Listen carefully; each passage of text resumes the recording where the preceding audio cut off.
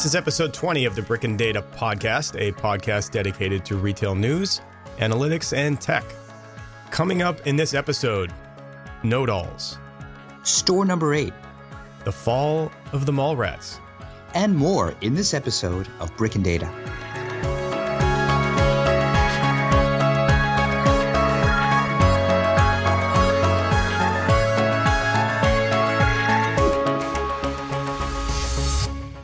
Hello, everyone, and welcome to another episode of the Brick and Data podcast. This is Todd Harris, and I'm joined by Jose Chan. Hi, everyone. Jose, are you a know-it-all when you go shopping? I wish I could say no, but I think because I've been in the industry so long, I am.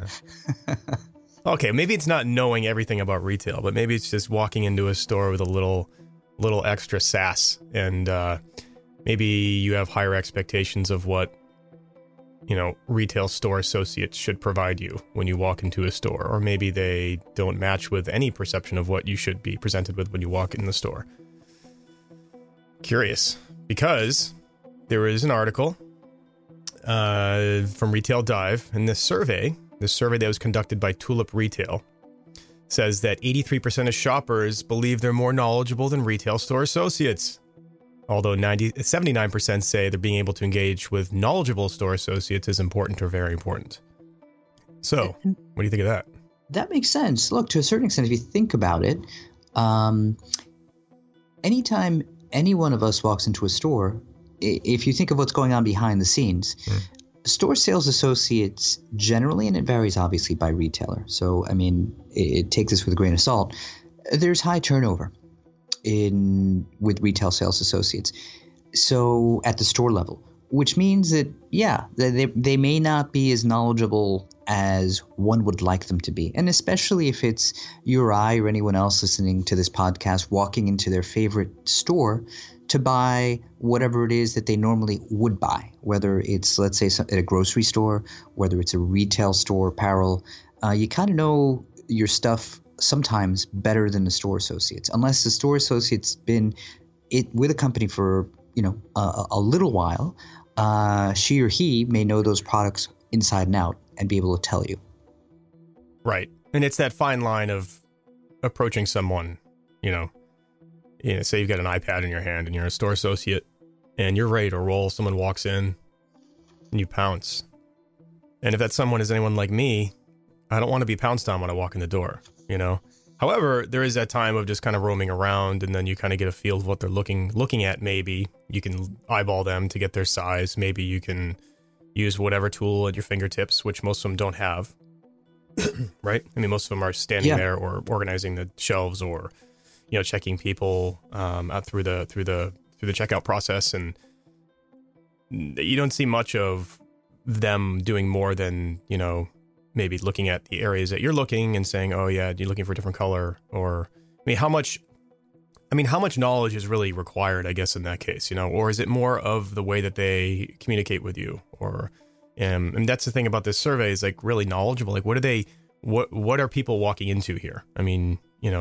Sure, they need to be knowledgeable of the styles, the sizes, what they have in the back, right? So maybe it's that, maybe it's the knowledge of actual data, like actual inventory information, or maybe even profile information of people that come into the store frequently enough. But I know that when I go into a store, like say Banana Republic, they may recognize me. They may, say, oh, he's been in here before, if it's someone that works there a lot, but most likely not going to remember much about me, right? So what is it? Like, you walk in and you get, retina scanned, and this defines who you are, and then you move on to your, then they know your sizes, and they know your likes and dislikes, but that doesn't exist yet. So sure, I'm curious as to what do you think this is here when they say, shoppers want more, or they believe they're more knowledgeable than retail store associates? That's kind of a backhanded insult. It is. I would agree that it is a backhanded insult, and I think that it's very vague as to what that really does mean in this particular survey, right? Mm-hmm. Because if you think about what the fundamental job is for a retail sales associate, is to create the, let's say, experience overall, strategically, that it's positive for you and me as we walk into a store.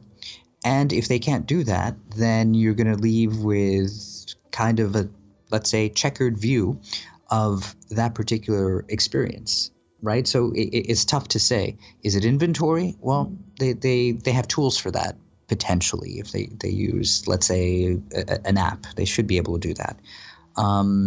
But I think it maybe, I would interpret this as saying maybe they don't know the products as well, right? Yeah. Or just so I'll tell you where I do find good service, and you tell me maybe you've had the same experience, similar experience. But for example, walking into Whole Foods, I have to say, had a positive experience. And not just one Whole Foods, but let's say I've walked into at least 5 different Whole Foods in 5 different states where I've been looking for something, and I've had the same experience because obviously it's scripted on their end, where I'll ask anyone who might be, let's say, putting products on a shelf and not in the same department, right?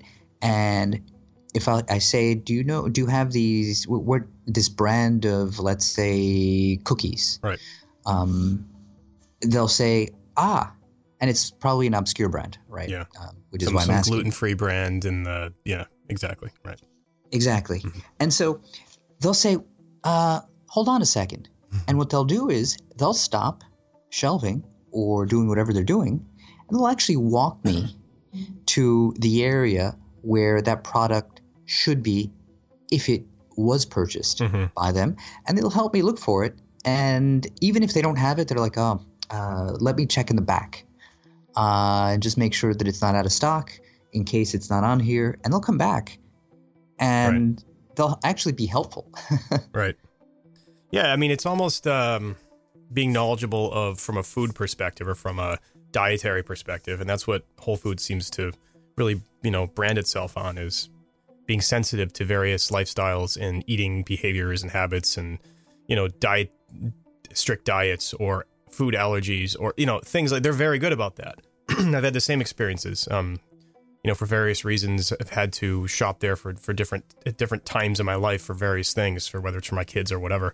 And they've been very good about that. And they're right. They are very knowledgeable. And maybe that's one angle of defining knowledge, in that case for them. It's almost like they know what you're looking for. They know exactly where it is. And they also might know of an alternative for you. When it comes down to the type of food it is or the ingredients in it or what you can and can't have. So yeah, I totally agree there. Maybe there's a little bit more of a science mixed in terms of how they train their employees for them to understand more about diets, to know more about, food types and sensitivities and of course the blend of things and the locations in the stores and, all of that. So maybe there's a little bit more to it there because we always tend to gravitate towards clothes in this podcast. But I think, that grocery angle is definitely unique. Now, you can't say the same for a Stop and Shop or something like that, right? No, you walk in there and you feel like you're, most of the employees are zombified in some way.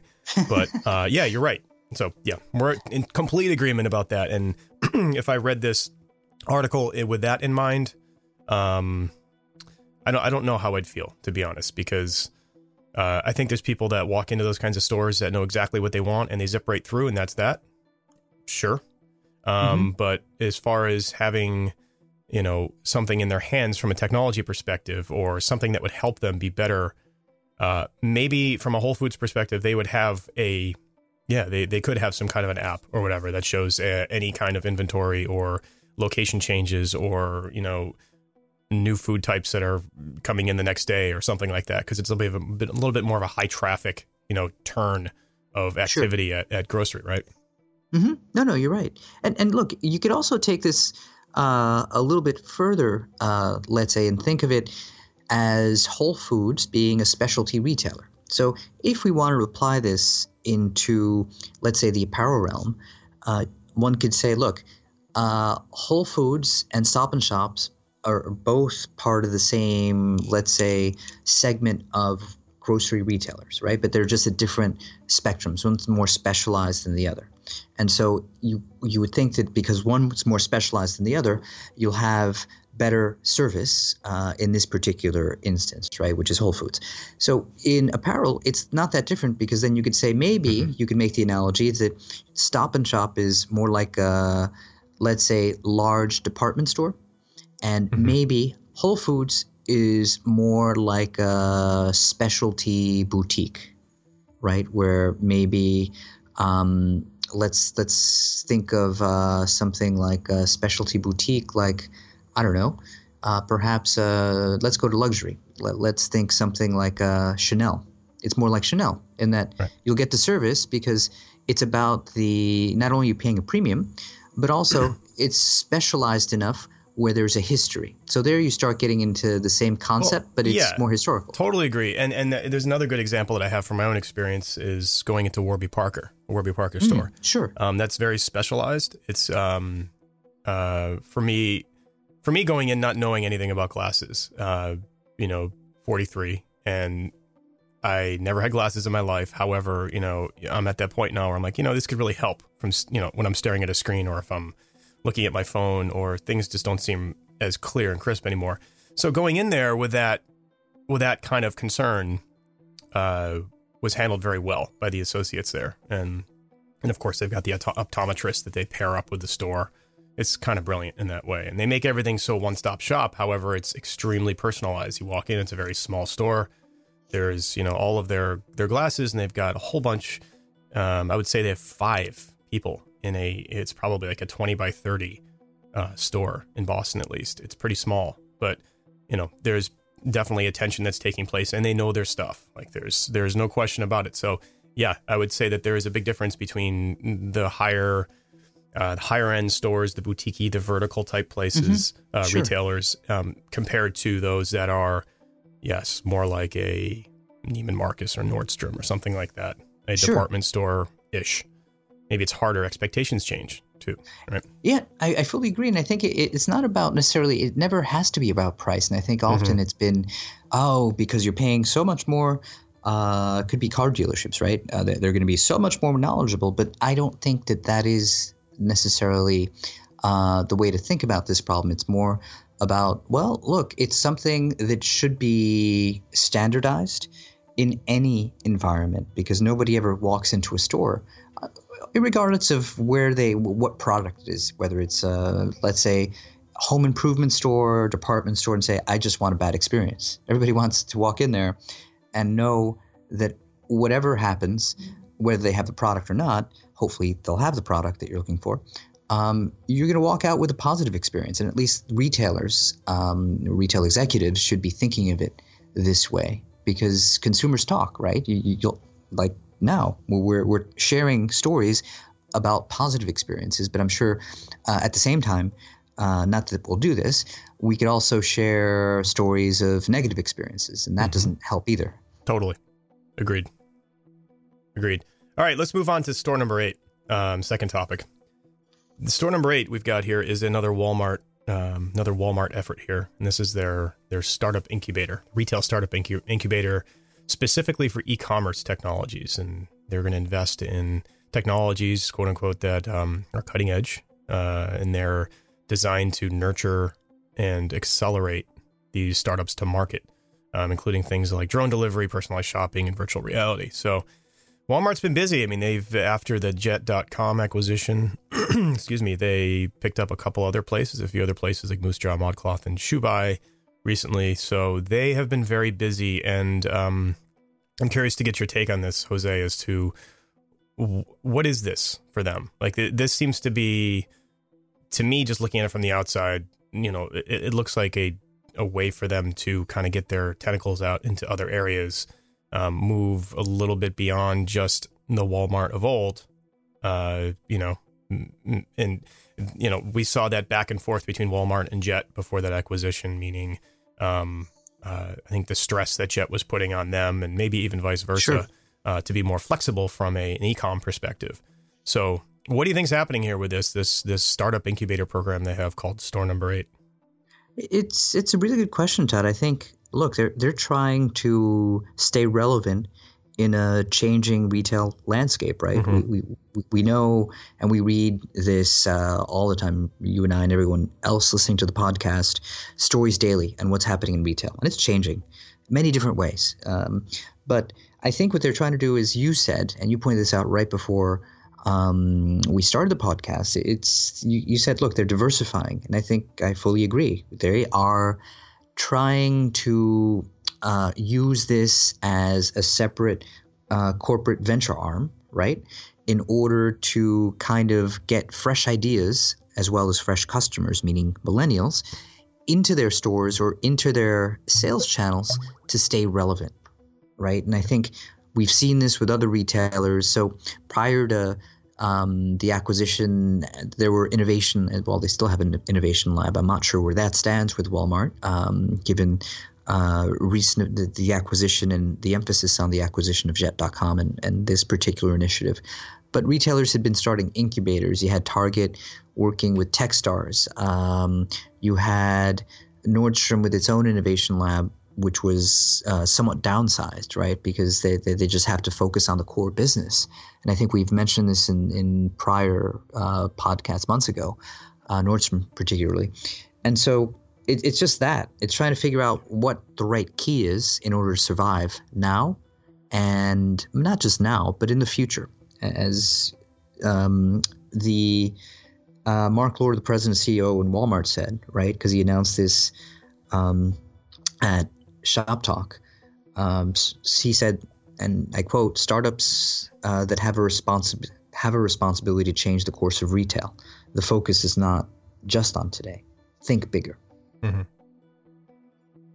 Well, it sounds very Amazon to me, in the sense of, they're both coming from different angles, right? So Amazon's coming from the e-com side. They've mastered that, and they're moving onward and upward to brick and mortar, in a way, while still, making their own share of acquisitions and technology experiments and things like that. But Walmart's coming from the other side, the brick and mortar side, expanding their footprint on the e-com side. So it's interesting to see them, the two giants of retail, kind of. They're going to meet up soon in some fashion, right? Exactly. Walmart is the only retailer at this point in time that is close to Amazon, right? Mm-hmm. Like you said, right? Those are the two main players coming at it from different angles. And as we've said, Amazon is certainly going into the physical realm. I mean, they opened up their 10th store for their bookstores. One of the many stories that we often hear about Amazon. In December, we heard about Amazon Go. So it's almost a fait accompli that they will go into the brick and mortar realm. It's just a function of how quickly, what locations, and look, they could leverage their DCs easily. Something we don't often talk about, but with the number of DCs that they've opened. Are you talking about Amazon or Walmart? Amazon. Okay. Amazon. They could easily service these other businesses as needed, right? Because it's just a DC.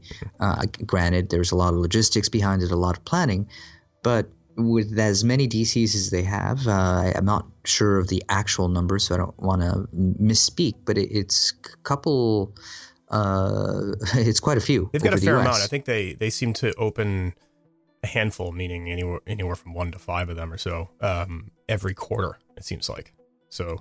I know they have a very high concentration in the Midwest of DCs, and they opened, I think, 3 more in the past couple months around there. So they keep expanding their footprint with the DCs because that's their closer they get to their customers, the better in that case, obviously. Exactly. So consider that, right, data point, along with if they're going to open up new physical stores. Yep.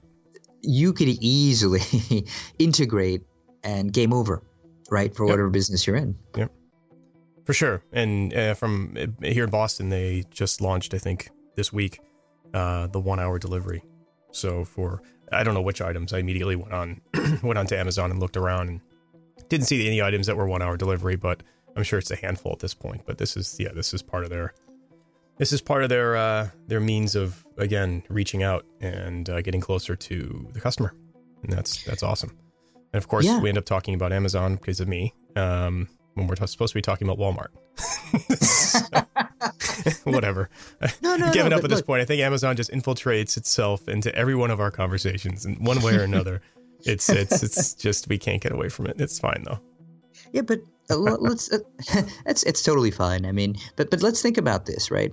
How can retailers compete other than using, let's say, solutions?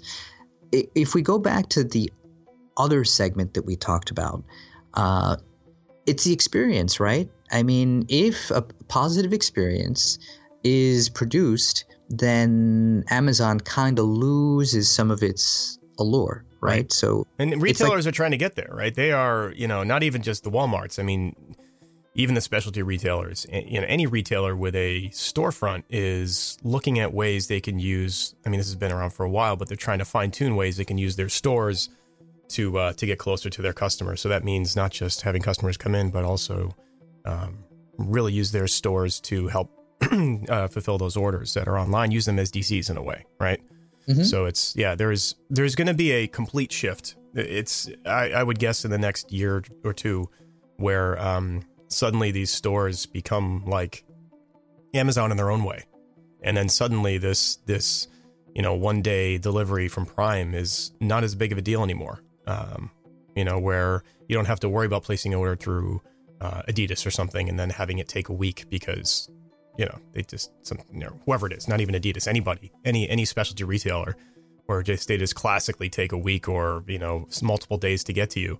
That's going to change completely. It's got to, because otherwise they're just not going to make it, right? Sure, you're right.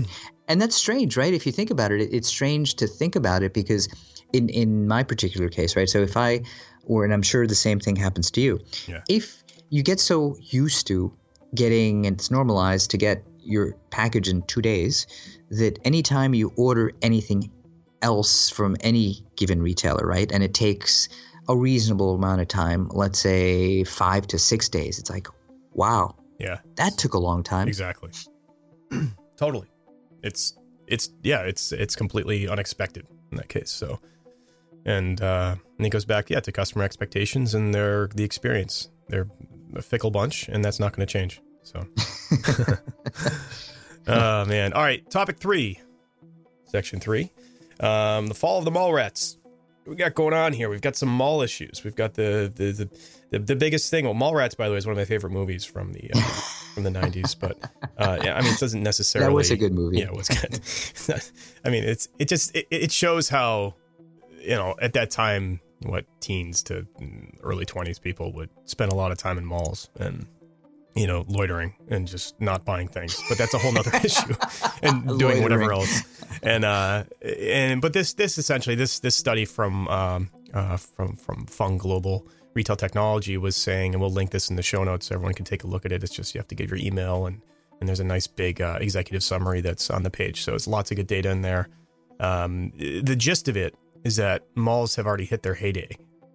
Traffic is declining in malls. However, not everyone is doing horribly in malls, and not all malls are doing horribly in general. So I'll let you kind of pick where to start with this one, Jose, because there's so many pieces of data points we could call out about this, but no shock to anybody, right? No, you're I would agree that there probably wouldn't be a shock to anyone. It's simply about, I guess the word here is oversaturation, right? There's just too much space for too much stuff. And this is nothing new. I mean, we've known this. I remember, and I'm going to obviously date myself, but that's okay. I remember sitting in a college class, undergrad, where in this entrepreneurship class, it wasn't a retail class, it was just a general entrepreneurship class, there was a topic that we hit on, and it happened to be real estate. And it talked about, even then, so I'm going back to late 80s, early 90s, talking about an oversaturation of, let's say, retail space, obviously via malls. Mm-hmm. And so it's nothing new. And we've known this. It's just that what's happened is it's become more of an acute problem because obviously retailers are in a pinch right now. And given the store closures, the bankruptcies, pending bankruptcies, and everything else that's going on as we speak, let's say the shopping malls have to figure out what to do and how to perhaps think about what a standard model was for them that's being disrupted is really the issue. It's interesting. So as part of this, I want to kind of review this timeline here because I've been like staring at it, and I didn't realize malls have been around for this long. But so as part of the study, Fung includes a mall history timeline, so it's really kind of cool. So let's go back in time here. 1950s, in the first mall, Northgate. This must be the first mall of any size or substance. Opened in Seattle. The first 2-level mall in the 1950s opened up here in the Boston area in Framingham and Shoppers World. And then in the 60s, strip malls became popular it's when suburbia kind of blew up to facilitate the suburban development after World War II. In the 70s, the number of actual shopping malls in existence doubled, and here in Boston, Faneuil Hall was developed. In the 80s, the mega mall came around, so that's all those big old malls. Like there's one in Minnesota, I think it is, right? So shopping became a thing, right, where you actually go and stroll around in a mall on the weekend. Teen spending jumped by 42%. Food courts became a thing. Oh, the 80s. 90s, malls reached their popularity, their peak. So the outlets became popular. Retail outlets became popular. So those storefronts with all of the great prices that we love. And then, of course, online purchasing started to become a thing in the 90s, and security became an issue there. And then in the 2000s, Apple came around and opened its first store, followed by about 26 others in the same year. And it just so happens, unrelated to that, but in the 2000s, the percentage of 17-year-olds who rarely or never visit a mall rose from 19% in 2003 to 29% in 2009. So there is a big shift in that kind of, if you see that curve going upwards from the 50s, 60s, 70s, 80s, peaking in the 90s, and then dropping right off in the 2000s. So, it's an interesting decline, that's for sure. Well, I think it was, if you think of the mobile, I mean, mobile is kind of like our mall. Mm-hmm. You don't ever have to leave your couch for that fact to go anywhere in the world to shop and experience and see. It's like everything, right? Things become stale or have stigmas, right? So a lot of times the quickest thing I could think of is, like, think of a sibling that is older, or your parents, even better. Sometimes we won't use the same products our parents did, or sometimes we do. It depends on what it is. But generally, if it's apparel, we don't want to wear apparel that our parents wore. Same thing with shopping habits. We don't want to do things that other people did, and malls are not necessarily. For us, we have. I guess we grew up in the golden age of malls, Todd. So we have that memory of it. But if that memory was never even created, or a mall was a place that you're dragged to rather than somewhere you're going to go and hang out and meet your friends, different story, different perception. There's no reason to go there. Well, I mean, apparently there's still traffic there. There is traffic. There is definitely traffic in malls, maybe not purchasing traffic. However, there's, we mentioned at the end of that Apple, and there's other brands that are blooming in their own way, like Tesla. They're opening storefronts. They're locating stores near malls or in malls. There's like malls are this kind of, it's this hub and spoke type thing. It's like where there's a mall, there's maybe within a half mile, there's tons of other retailers. And they may not be in the mall, but there's plenty of other things going on around there. So there's still this, I don't know, maybe a centrifuge or something like that, in the sense that everything kind of spins around it in a way. But that massive mall where you'd walk in and be slammed in the face with brands and choices, and oversaturated with things to buy. People don't want that anymore. Everything ties back to when given too much of a choice, you kind of freeze. You don't buy anything, you don't execute on whatever it is, and that's really what it is. And it's people are a little bit more maybe finicky in terms of what they're looking for. Maybe if they go there to a specific store and they know what they want, they're good to go. But it seems like the way people buy, maybe it is due to e-commerce, and maybe having that freedom of being able to go to exactly where you want, when you want. That's changed our mentality a little bit. I don't really know, but it's very interesting. I think it has changed our mentality. Although, to add to what you're saying, look, the mall is not dead. It's very much still a place where business is transacted, especially for retail and many other businesses. It's just different. It's just, I guess, strange for us because we're witnessing the change right now. And when you're witnessing these things, when you're used to another, let's say, paradigm, and the paradigm shifts, it's like, wow, they're falling apart. But to your point, no. Look, Apple could be an anchor store. It used to be the department store. Generally, the model was there was always a department store that was an anchor. It could have been a Macy's, a Penny's, Nordstrom, depending on the type of mall, location, etc. And some of those have gone away because of store closures. So if you have an Apple, that's a great anchor store, right? Because not everybody, many people will go in to purchase some sort of Apple product. Yeah, that's a good point. The draw is different than it was. You're right. Completely right. And that's very interesting. So it's drawing maybe a different type of people there too. So the malls would need to change then. And they also, what's interesting about this report is that they rank these malls into A, B, C, and D classifications. I never thought of it that way. I always thought of, really nice malls or really crappy malls. But I guess they've ranked it out into 4 bits of looking at how much the productivity of each one. And they meaning Fund Global recommends that 30% or so of malls should be closed within the C and D classifications because they're just not being productive anymore. They're just, 4 walls of stuff, of inventory, and meaning it's not being productive for the retailers. So it's dragging down those retailers.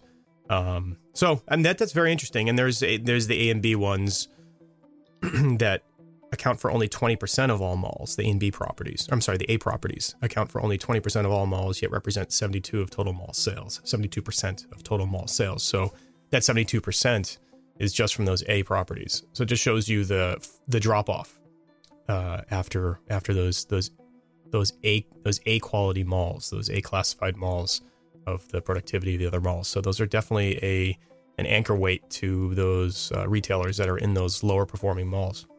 And it goes in line with what we said about retail, right? So as retailers, if we look at some of the articles that we've discussed over these past few months, as retailers are downsizing, let's say, their stores because they're deliberately closing stores, it ties into the C and D classifications, right? It's underperforming stores, which means probably the ones I'm referring to are essentially the anchor stores are closing. So that means that they're probably closing because it was a C&D location to begin with, which means that once that anchor store is gone, the reason changes to go there, if there is a reason to go there, because it's not being productive. So it's all part of the same – it's one piece of the puzzle that's all interrelated. It is. So we will see how these malls do. Keep our eyes peeled on them. See if we get some unique brands like Tesla and Apple, if they or even others, whether it's Microsoft or Samsung, any of these other technology. And by the way, the shift we've seen has gone from that department store to more technology stores, right? Exactly. No. But, well, that goes in line with the shift that we've seen in spending, right? So if let's think of the generational shift. We always talk about millennials, but look. What do we know that's almost normalized at this point? We know that they're spending more on experiences. They're spending on tech.